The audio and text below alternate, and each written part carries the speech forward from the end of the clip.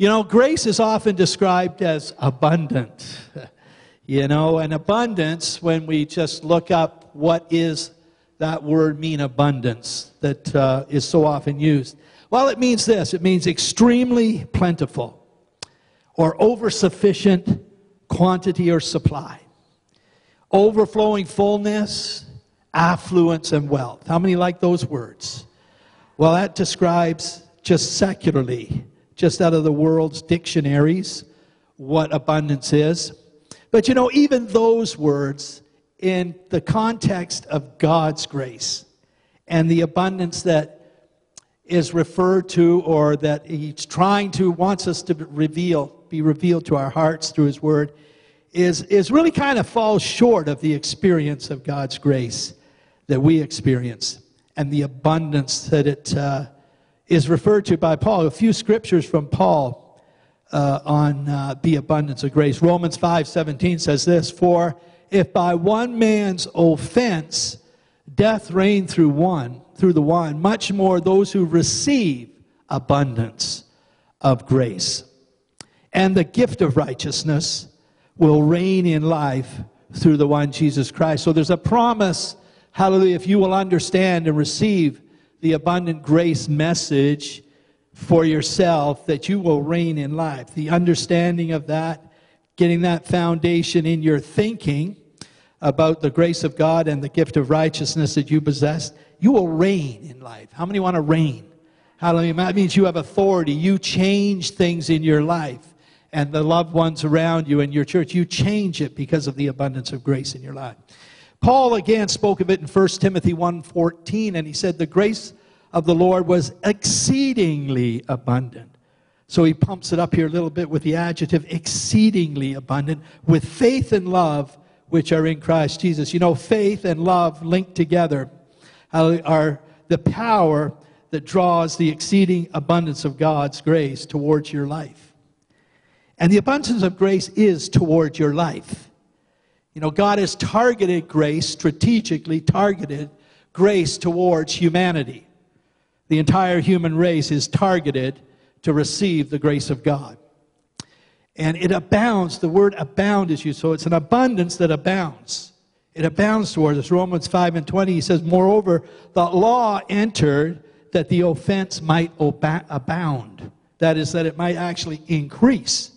But where sin abounded, it said grace abounded much more. So grace of God out-abounds, hallelujah, the sin of man under the working of the enemy. So the grace of God can more than take care of your issues, your weaknesses, your habits that aren't so good. The grace of God is abounded, hallelujah, targeted towards you, His goodness. Hallelujah. 2 Corinthians 9:8, it says this, Paul again says, "And God is able to make all grace abound towards you, that you always having all sufficiency." You know, sufficiency means that you have enough. A sufficiency is enough. In all things, in all the things of life, I think here Paul's kind of referring to the natural things you need in life. You need food, you need a place to live, you need a car to drive, you need a job. You need these things, all things in life. But then he goes on to say this, that along with that you may have an abundance for every good work. Hallelujah, if you're determined in your heart to have a good work, hallelujah, a good work for God. That's what a good work is. It's not just a good work for the earth. You can do good works in the earth, but a good work under the power of God, he said, I'll supply an abundance, more than just your sufficiency towards you to accomplish that.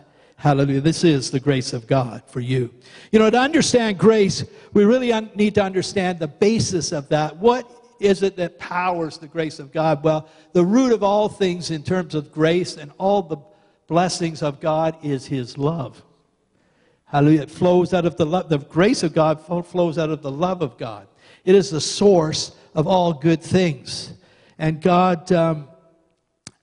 so we need to understand the nature of God's love to understand it. You know, there's a basic statement that I read that says, you know, there's nothing you can ever do that will cause God to love you more.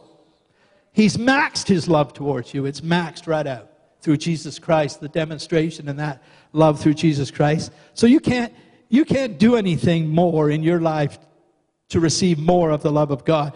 Nor can anything you do not do cause God to love you less.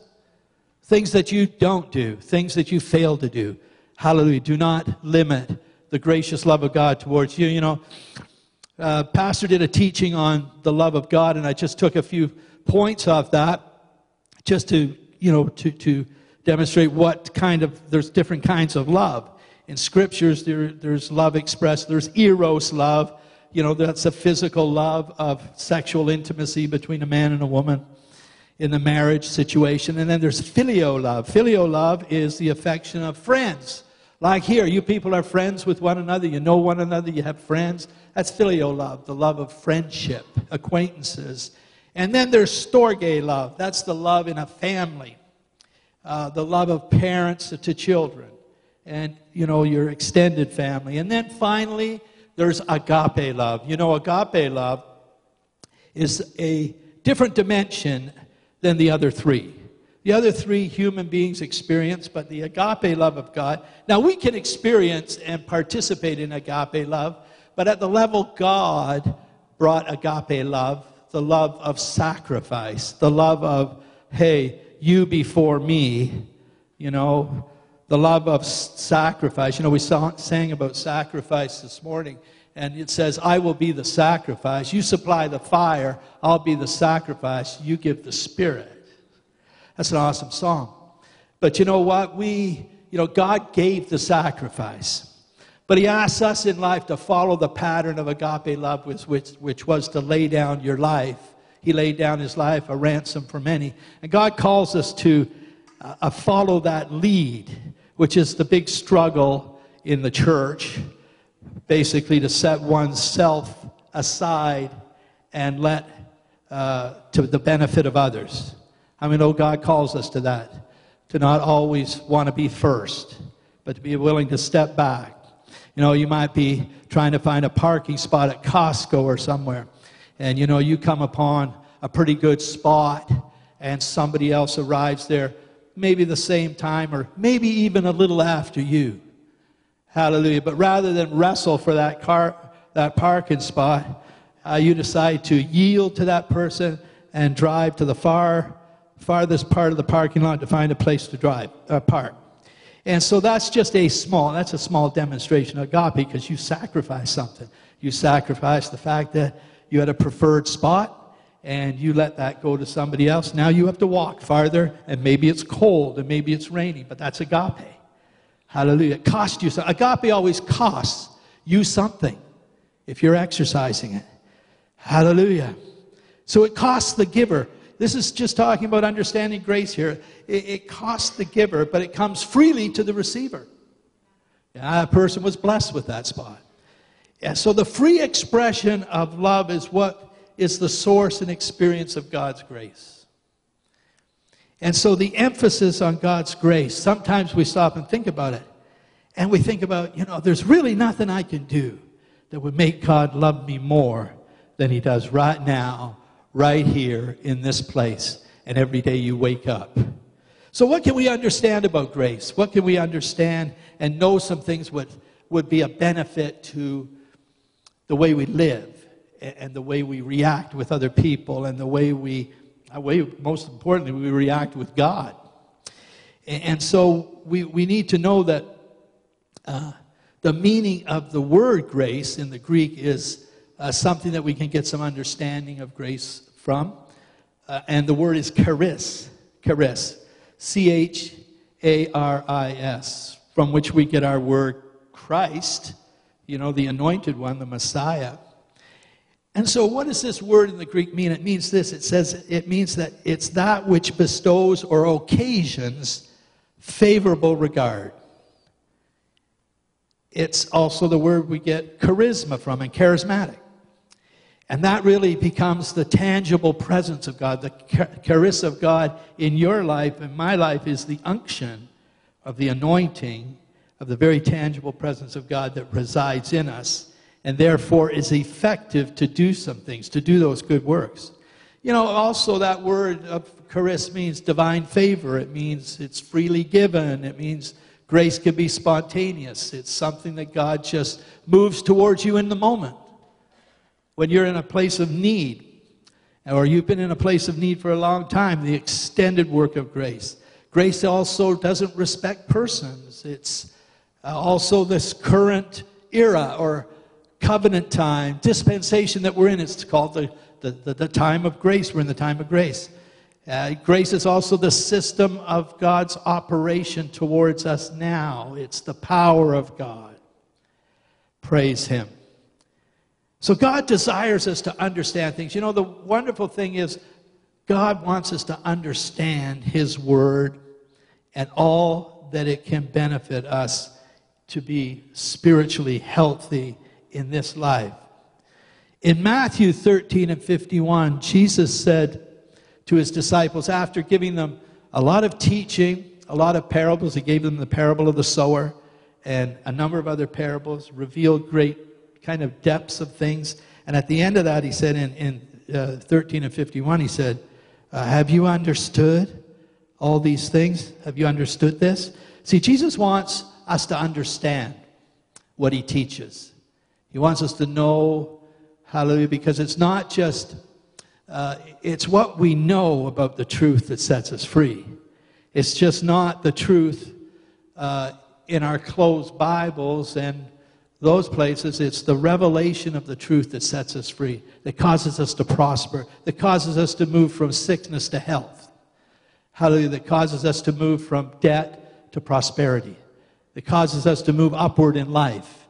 How many of you know God wants you upwardly mobile in life? He just doesn't want you to have the sufficiency. He wants you to have the abundance. He wants you to have the abundance, people. Hallelujah. And He has it for you, and you're targeted to receive it. So we should understand that the grace of God is the operating system of power, hallelujah, that's in the church now. And you know, Jesus Himself was grace, the grace of God perfected in flesh. And that means for us as His people, connected to Him spiritually, right now, we're connected to that perfected grace of God that was in Jesus Christ. Hallelujah. It cannot be generated. We can't generate the grace of God out of the earth. You can't get it there. It's not there. It's a heavenly thing. It's a spiritual thing of God. You know, the holy anointing oil in the Old Testament was given specifically with instruction of how to put it together, what things to use by God to Moses on Sinai. It's not something Moses thought up with Aaron. It was given to him by clear instruction from God. And the anointing that we have is given from heaven. Hallelujah. How many know the Holy Spirit fell at Pentecost? Hallelujah. The Holy Spirit moved this morning to fill you up more with the power of God. That's what we need. We can't be powered in life by anything else successfully other than the Holy Spirit Himself. And so likewise, the grace of God is something that's applied to us, something that's put in us, something that's filled up in us, something that continues to flow through us. It's living and alive. How many know that we're no longer under the condition that we used to be? You know, it's the law of the Spirit of life in Christ Jesus, right, that set you free from the law of sin and death. There's a new operating system. You know, a law is how something works. And what's working in you is different than what's working in the world. There's a different principle. There's a different operation of life inside you that's powered by Holy Spirit. Because the same Spirit that raised Him from the dead dwells in you, lives in you, abides in you. That's who you are. You need to be more identified with who you are than what you just might think you are or what somebody else is trying to define you are. You are a child of the Most High God. You are powered by His Spirit. Praise God. Hallelujah. The grace of God upon Jesus is the same grace that's upon every believer in His church. So you're sitting there with the same grace upon Jesus. You are seated with Him in heavenly places. You are empowered by Him. So we should understand, too, that grace separates and dedicates. Yeah. You know, that was what the anointing oil was used for. It was used to separate the Levitical priesthood, those that were in it. It was used to anoint them for special ministry to the other tribes, to the other 11 tribes. One tribe was selected. God's favor was put on them to do this mission. Praise God. So we're likewise, we're like the Old Testament tribe of Levi in some kind of shadow, the way we are dedicated and set apart by the grace of God, set apart by the power of God to minister to the tribes of the earth, right? We are the church. We are Jesus' tribe. Hallelujah. We have the anointing, the grace of God upon us. We have the power of God within us to work the good things of God, to minister as priests and kings into the earth. That's our real calling, right? That's what we're called to be. And Peter said that. He said that in 1 Peter 2:9. He said, but you are a chosen generation, a royal priesthood, a holy nation, his own special people, that you may proclaim the praises of him. Hallelujah. That means you declare in testimony, this is what God's doing in my life. Tammy got up and said, this is what God did in my life since the last message here was I got double for my trouble. Hallelujah. Maureen got up and gave testimony of the healing power of God, the anointing of God to heal her father. Hallelujah. This is the power of God. This is giving praise of him who called you out of darkness into his marvelous light. There was a time when we were in darkness, but now we're in the light. Hallelujah. So we should understand that about grace, that it is the power of God, that it does dedicate and separate us to the things of God. And we should also understand that grace is divine favor. Favor. You have favor. Praise God. We are in the latter days. That is, we're approaching the final completion of the dispensation of grace. Yeah, the ark door is still open. But soon, at some point in time, God will close that door and return Jesus to the earth. So we should understand about divine favor. We have unusual favor as God's people. And we should be experiencing it. If we believe it, we should be experiencing that release of supernatural favor. The church should be more and more moving in the supernatural favor God has for them. And that comes in possession. What we're possessing, Israel possessed the promised land, crossed the Jordan supernaturally, and possessed the land through a God who empowered them to defeat their enemies. And it's the same in a similar way for us. We have been given the power, and in this time, to take possession of promises. Our promised land is a whole set of promises that the new covenant gives us. That's the promise for sure that you're secured, hallelujah, for eternal life. But it's also the abundant promises that you can walk in divine health, that you can walk prosperous and blessed in the earth, that you can impact your generation with the truth of Jesus Christ, and you can see the tangible presence of God manifest around you. More and more, the church should see that. More and more, every believer should begin to see more of the activity of God around them, through them, and affecting the world they have, affecting their generation. Hallelujah. So we are a favored people. We need to begin to possess the land of divine promises and every blessing wherever and whatever, wherever our souls touch the ground. Hallelujah. Praise God. You should be able to come to church and your feet in some way take hold of a promise. You should leave here today with a strengthened promise in your heart. It was written in Psalm 44 about Israel.